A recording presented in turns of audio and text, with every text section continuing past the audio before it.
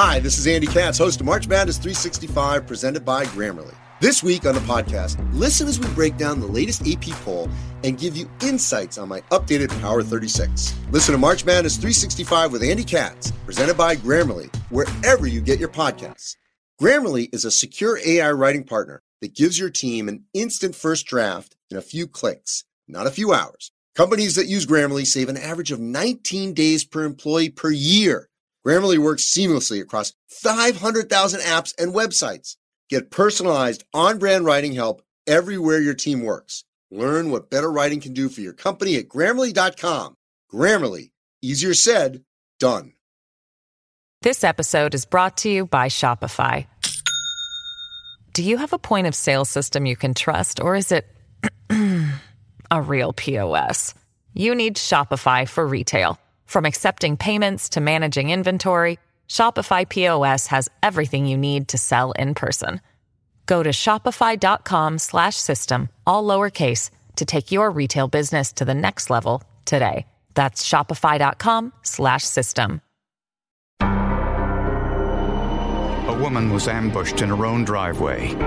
Eyewitness accounts differed, but a handwriting expert found evidence that she had a secret admirer with a not-so-secret motive.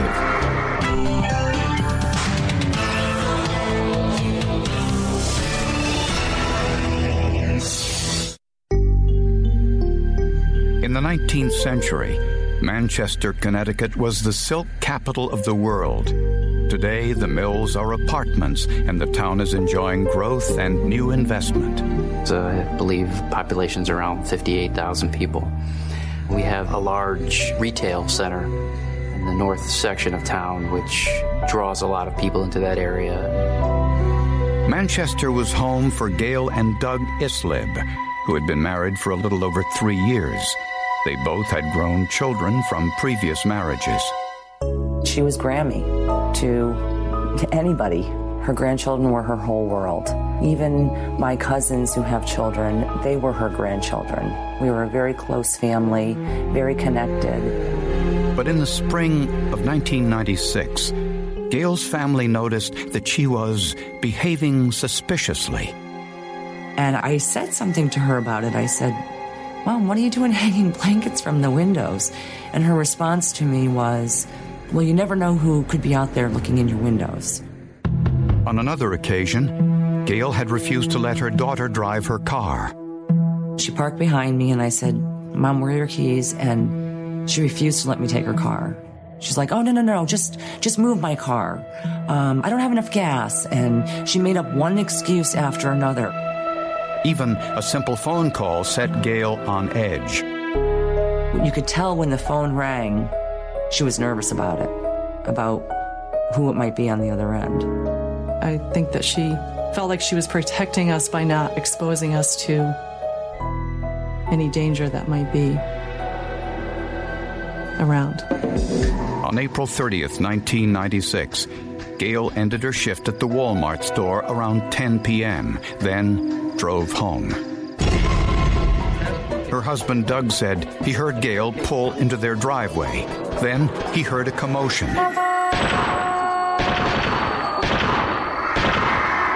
He went outside and saw a gunman standing next to her car. He ran to call police. Manchester emergency. There's a robbery here. I think somebody shot at my wife. I just saw somebody there with a mask. When police arrived, they discovered Gail Islib had been shot multiple times in the head and was pronounced dead at the scene. Investigators found 7 .22 caliber shell casings scattered around Gail's car. It was very close and personal, and there was some indication that several of the wounds were close contact type of wounds. And police noticed that Gail's husband, Doug, was holding a .22 caliber revolver, the same caliber weapon used in his wife's murder. Well, naturally, we have a shooting. He's at the scene with a gun. Well, that's gonna be the first place you're gonna, consider something. Doug claimed he grabbed his gun for protection after he called 911. Police asked Doug to describe the man he saw kill his wife. He thought that the subject that he saw in his driveway was a Hispanic male, light-skinned male. But this contradicted his 911 call to police. I just saw somebody there with a mask. He also mentioned robbery, but Gail's purse and jewelry were still in her car. Two neighbors corroborated parts of Doug's story. They heard the gunshots and the sound of a car speeding away. Very shocking, especially in this neighborhood. Another witness saw a white car leaving the scene. However, the one thing everyone agreed on was that Gail Islib had no known enemies. You'd never think, geez, somebody must be stalking my mother. I mean, it just never would come to your mind. The first thought in my mind was, how the heck are we going to solve this thing? Because we really, at the beginning, had nothing.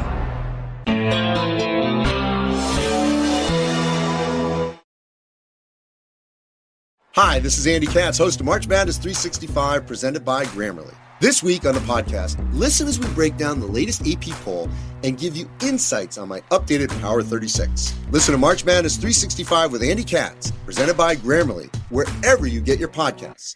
Grammarly is a secure AI writing partner that gives your team an instant first draft in a few clicks, not a few hours. Companies that use Grammarly save an average of 19 days per employee per year. Grammarly works seamlessly across 500,000 apps and websites.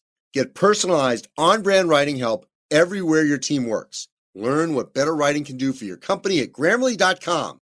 Grammarly. Easier said, done.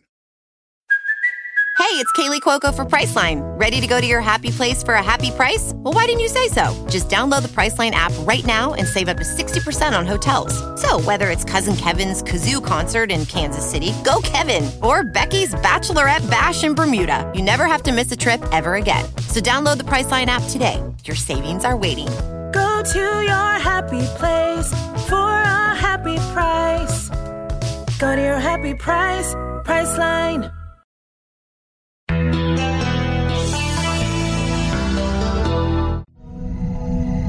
When police arrived at the scene of Gail Islib's murder, her husband Doug was holding a .22 caliber pistol, the same caliber weapon used in her murder. But the gun was fully loaded, and this model did not discharge its spent shell casings like the weapon used in the murder, so Doug was eliminated as a suspect. There was no rhyme or reason to it. The Islib seemed to be a husband and wife who were just minding their business, living their lives. Gail was a devoted mother, it's pretty obvious. She was a devoted grandmother. Family members and friends told investigators that Gail Islib had no known enemies, so they began their investigation by talking to Gail's co-workers. This is a group of crackerjack investigators. Paul Lombardo went to Walmart the next morning, 7 o'clock when the store opened up, and he started interviewing co-workers. Gail worked in the shoe department and told co-workers that a fellow employee had been bothering her. I think some of the words that the employees used were that this person was infatuated with Mrs. Islib and would, just constantly be talking to her and harassing her. The employee was 25-year-old Tyrone Montgomery. He was half of Gail's age, yet that didn't seem to deter him. Montgomery would come in on his days off and hang around the shoe department and follow Gail around when Gail was working. It became obvious that he was drawn to her. And his feelings were unrequited. When police entered Montgomery's home, he wasn't there. But they noticed a white car like the one described by witnesses. It was registered to Montgomery's stepfather. Inside, in the ashtray, police found the remains of a partially burned note and several pages of intact notes. Dogs. Bring mace and duct tape to tie up dog's mouth. Come up with excuse. I'm returning her cake dish. Wipe down all weapons. Get ice pick from grocery store. Get him subdued, then stick ice pick through his ear. It looked like a criminal checklist. But why did it mention using an ice pick to kill a man? Was it possible that the intended target was Gail's husband? At this point, we had no way of talking to him about that. So we had to find other means of tying these notes into Tyrone. So they sent the note to forensic document examiner Jim Streeter, along with known handwriting samples from Tyrone Montgomery's employment application. There were numerous individual handwriting characteristics and habits that I observed. We had the use of almost a cursive J in this print-style writing, and often it almost resembled a letter L, a cursive letter L. That was one letter. There was a consistent use of an entry stroke appearing to the left of the perpendicular in a lowercase e that was consistent throughout the writings of both the question and the note. Streeter concluded that Tyrone Montgomery had written the checklist. But where was he? Investigators learned that he checked himself into a local psychiatric hospital shortly after Gail Islib's murder. Apparently he had made the comment at the hospital that a friend of his had just died and he was feeling suicidal. Or was this a ruse so he wouldn't have to speak with police?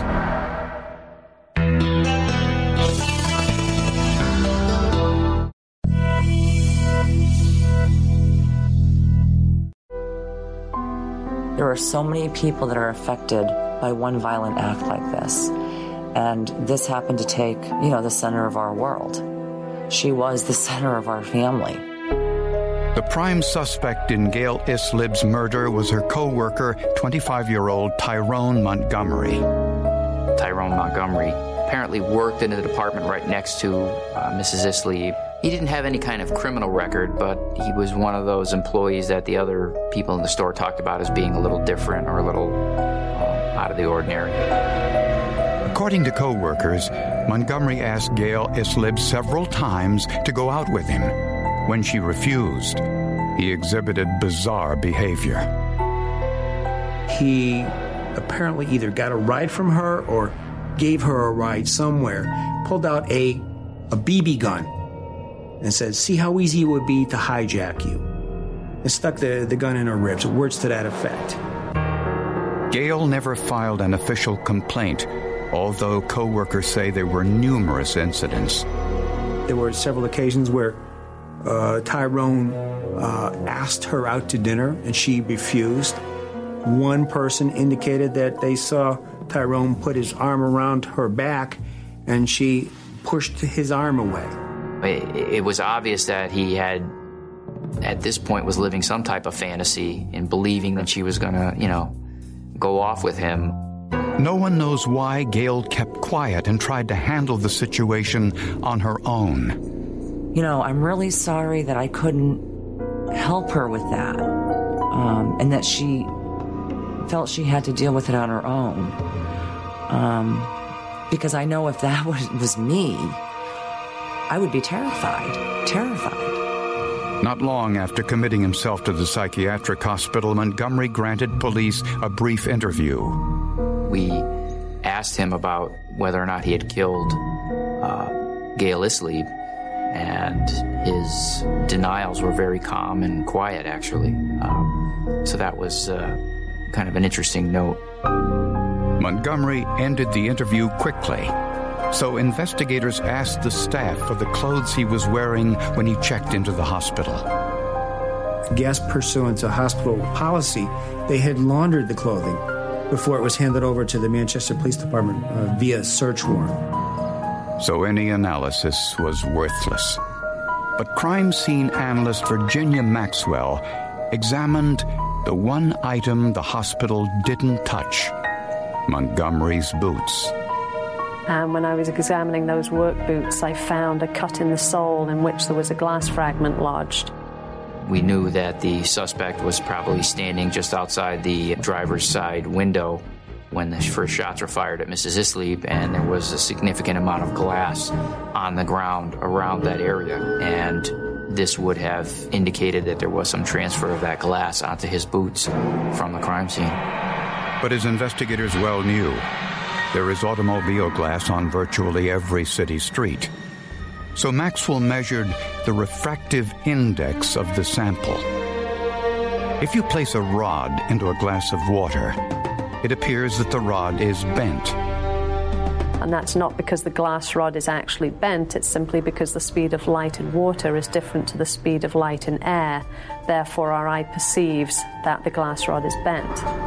The extent to which the light changes is known as the refractive index.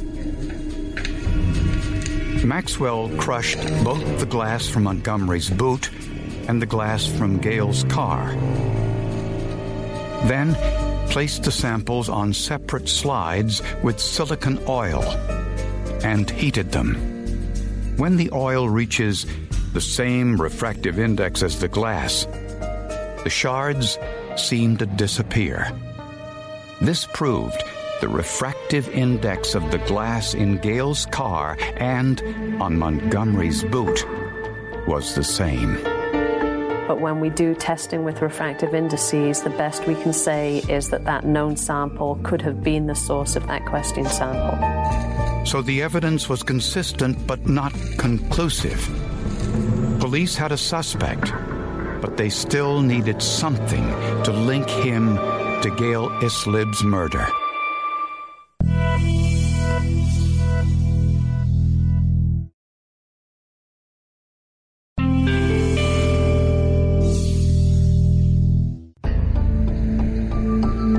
With a warrant, investigators searched Tyrone Montgomery's home, looking for the .22 caliber weapon used in Gale Islib's murder, but they didn't find it.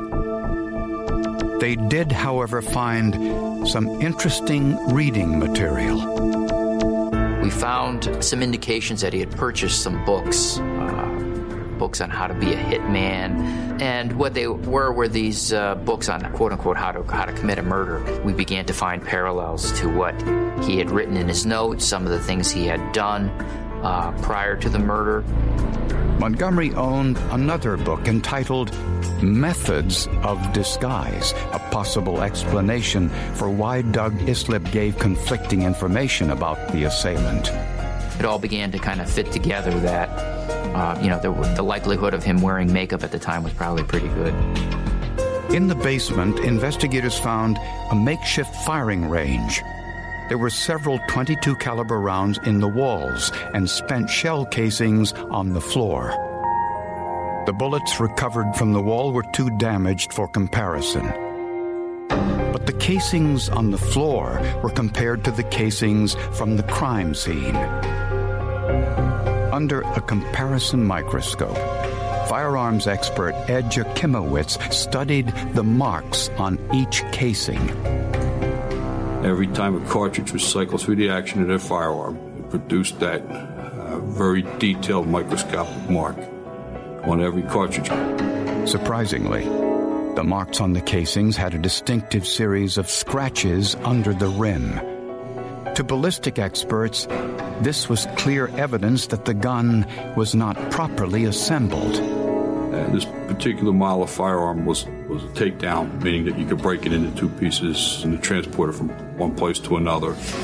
And it just wasn't quite together properly. Whoever assembled this just didn't push the frame back into the barrel tight enough. So there was about a millimeter gap between the frame and the barrel. The ballistics evidence clearly showed that the gun fired in Montgomery's basement was the same gun used to kill Gale Islib. Prosecutors believe that Montgomery was angry when Gale Islib refused his advances, so he hatched a plan to kill Gale's husband with an ice pick and kidnap Gale at gunpoint. On the night of the crime, he parked up the street, disguised his appearance, and waited for Gale to return from work. When Gale drove into her driveway, she saw Montgomery with the gun. Montgomery panicked and fired 7 shots into the car.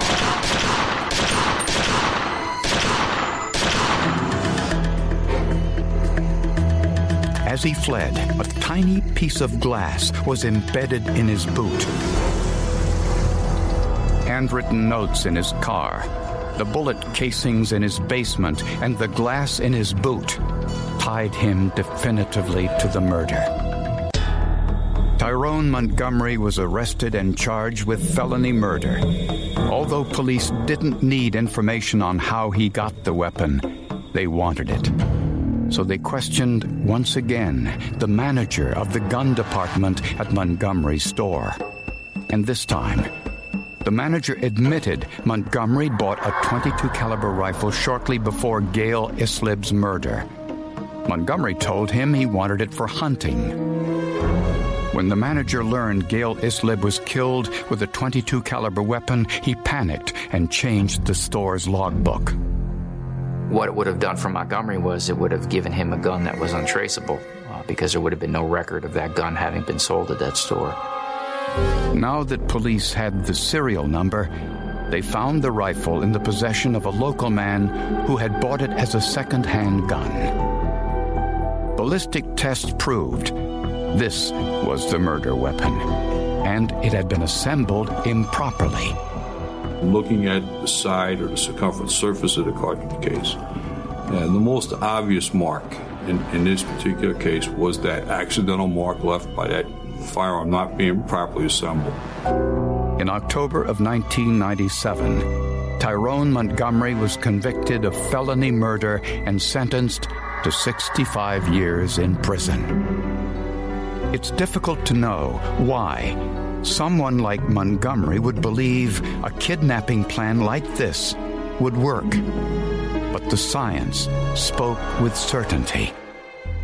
In certain aspects, he did a lot of planning. In certain aspects, his planning was pretty pathetic.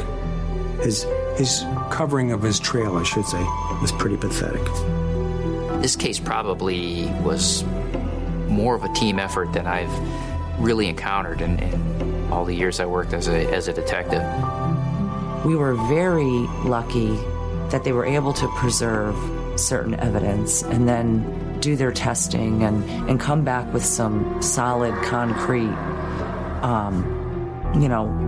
undisputed facts that, just, I think, made it very easy for the prosecution to really get a good conviction.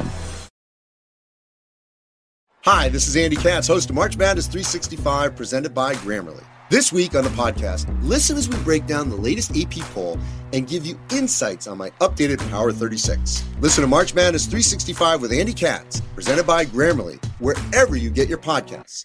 Grammarly is a secure AI writing partner that gives your team an instant first draft in a few clicks, not a few hours. Companies that use Grammarly save an average of 19 days per employee per year. Grammarly works seamlessly across 500,000 apps and websites. Get personalized, on-brand writing help everywhere your team works. Learn what better writing can do for your company at Grammarly.com. Grammarly. Easier said, done.